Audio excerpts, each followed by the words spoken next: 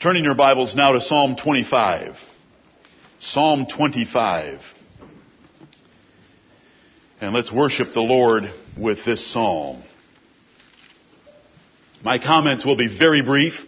I want you to be looking in verses 4 through 8 or so for the prayer request of God teaching us His truth. Because this is the heart of the psalmist.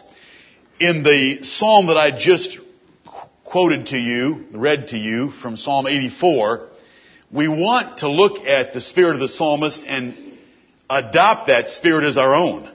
We want to examine our hearts and make sure that we have the same zeal that David had, that a day in the Lord's house is better than 1,000, that to be a doorkeeper in God's house is better than to dwell in the tents of wickedness, whether that be a powerful place or a place of ease, as we sang it. We want to be like the inspired psalmist. And we want to be like the inspired psalmist here in Psalm 25 in making sure that as part of our prayers we pray for truth.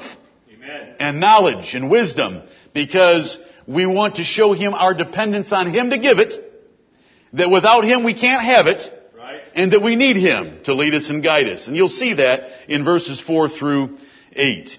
And then we want to be noticing the blessing upon the man that fears the Lord, and it's chiefly contained in verses 12 through 14, and it involves truth and hidden wisdom again. Amen. Let's all stand together as we read in unison Psalm 25 from the Word of God.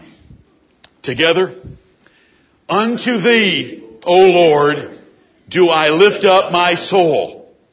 O my God, I trust in Thee. Let me not be ashamed. Let not mine enemies triumph over me. Yea, let none that wait on Thee be ashamed. Let them be ashamed which transgress without cause. Show me Thy ways, O Lord. Teach me Thy paths. Lead me in Thy truth and teach me. For Thou art the God of my salvation. On Thee do I wait all the day. Remember, O Lord, Thy tender mercies and Thy loving kindnesses, for they have been ever of old. Remember not the sins of my youth, nor my transgressions. According to Thy mercy, remember Thou me for Thy goodness' sake, O Lord. Good and upright is the Lord. Therefore will He teach sinners in the way. The meek will He guide in judgment, and the meek will He teach His way. All the paths of the Lord are mercy and truth unto such as keep His covenant and His testimonies. For Thy name's sake, O Lord, pardon mine iniquity, for it is great. What man is he that feareth the Lord? Him shall He teach in the way that he shall choose. His soul shall dwell at ease, and his seed shall inherit the earth. The secret of the Lord is with them that fear Him, and He will show them His covenant. Mine eyes are ever toward the Lord, for He shall pluck my feet out of the net. Turn Thee unto me, and have mercy upon me, for I am desolate and afflicted. The troubles of my heart are enlarged. O bring Thou me out of my distresses. Look upon mine affliction and my pain, and forgive all my sins. Consider mine enemies, for they are many, and they hate me with cruel hatred. O keep my soul and deliver me. Let me not be ashamed, for I put my trust in Thee. Let integrity and uprightness preserve me, for I wait on Thee. Redeem Israel, O God, out of all his troubles. Amen and amen. Amen. You may be seated. I have been asked recently about the third verse where it says, let them be ashamed which transgress without cause. And the question was, is there ever a cause for a transgression? No, there is never a cause for a transgression against God. The point that David is making in the third verse is about his enemies.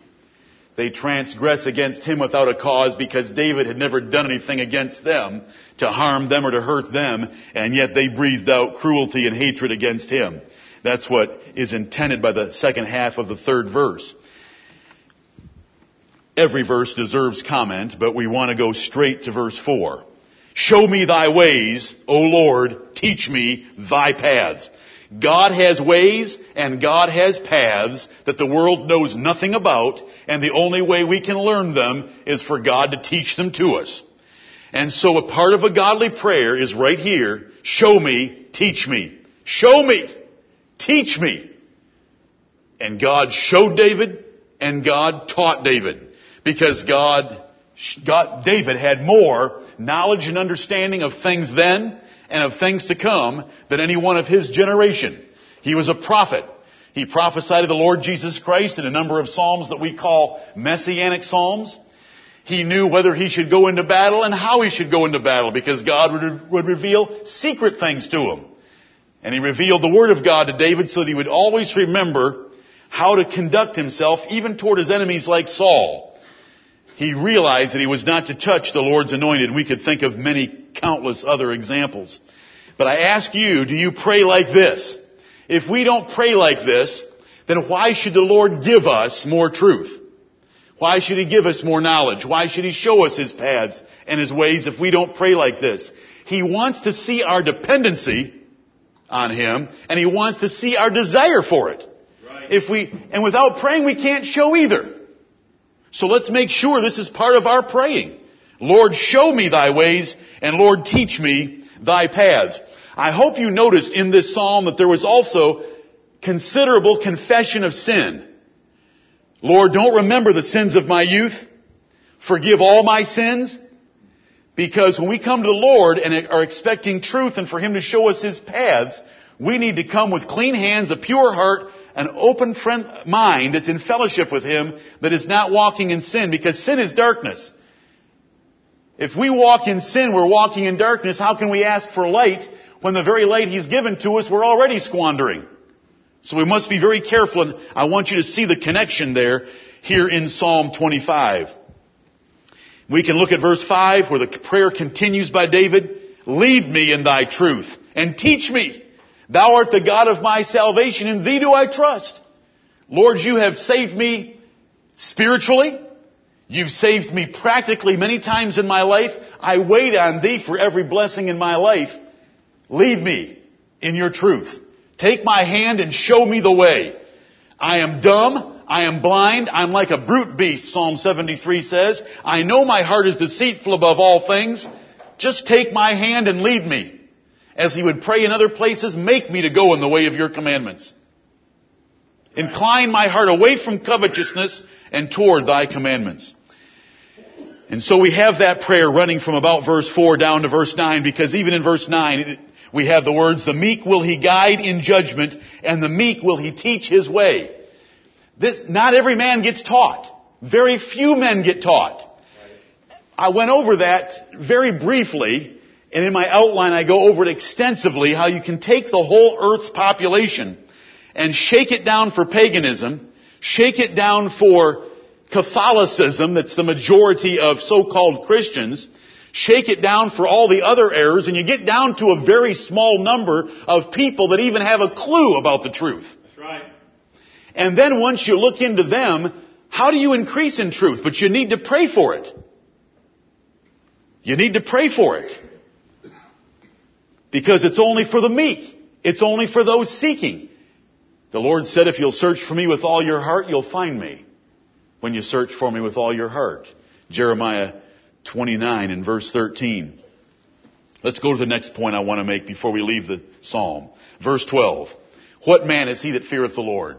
What's it like to fear the Lord? What does the man get that fears the Lord? What happens to him? Psalm 25:12. What man is he that feareth the Lord? Him shall he teach in the way that he shall choose.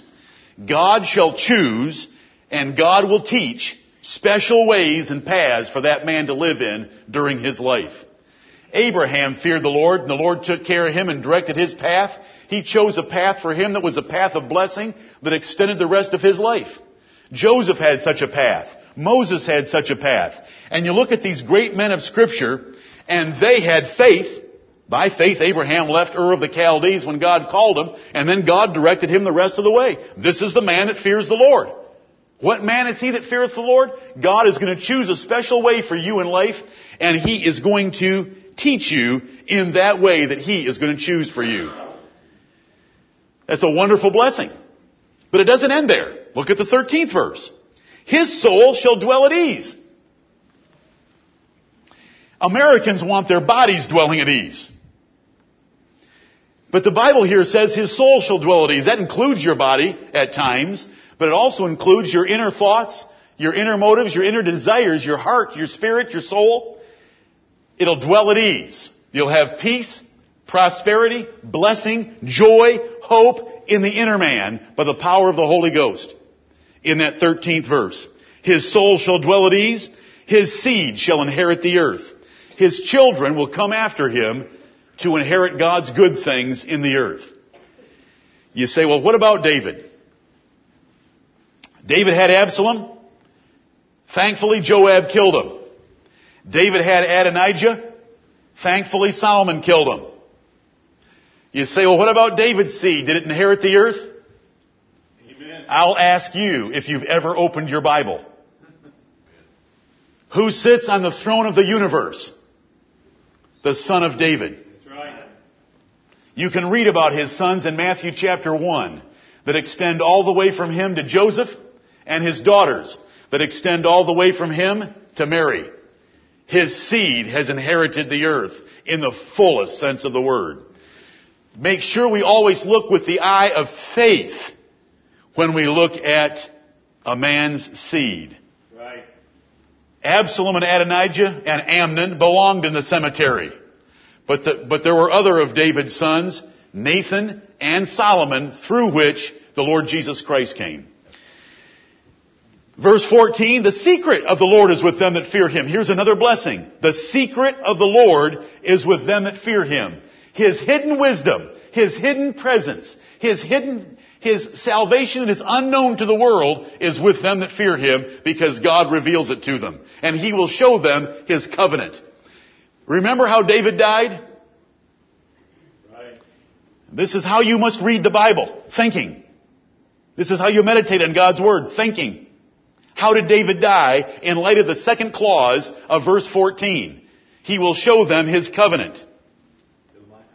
Although my house be not so with God, on his deathbed, David said, yet he hath made with me an everlasting covenant, ordered in all things and sure. For this is all my salvation and all my desire, although he make it not to grow. 2 Samuel 23 and verse 5. Oh yes, God showed his covenant to David. David shows his character in verse 15. Mine eyes are ever toward the Lord. And I hope that we'll keep our eyes ever toward the Lord and not toward the things of this life. So easily distracted by our sight, called the lust of the eyes. We need to direct our eyes by our hearts heavenward. So the blessing upon the man who fears the Lord, according to verse 12, God's going to choose his way in life and teach him how to walk in it. God's going to bless his soul to dwell at ease. His seed will inherit the earth. He'll show him his secret by coming and dwelling with him and revealing to him hidden wisdom, and he'll show him his covenant so that he can have the fullest measure of the assurance of salvation. And on his deathbed, he knows that God has ordered something for him, and it's sure, although in his family you wouldn't see all the evidence of it. Praise his glorious name. Amen. 2 lessons from Psalm 25 for today. Number 1, make sure we pray for truth. Number 2, the man who fears the Lord gets it. Gets the truth, and a whole lot of other blessings beside. May we fit the condition verses 12 through 14 and receive the blessings through Christ our Lord.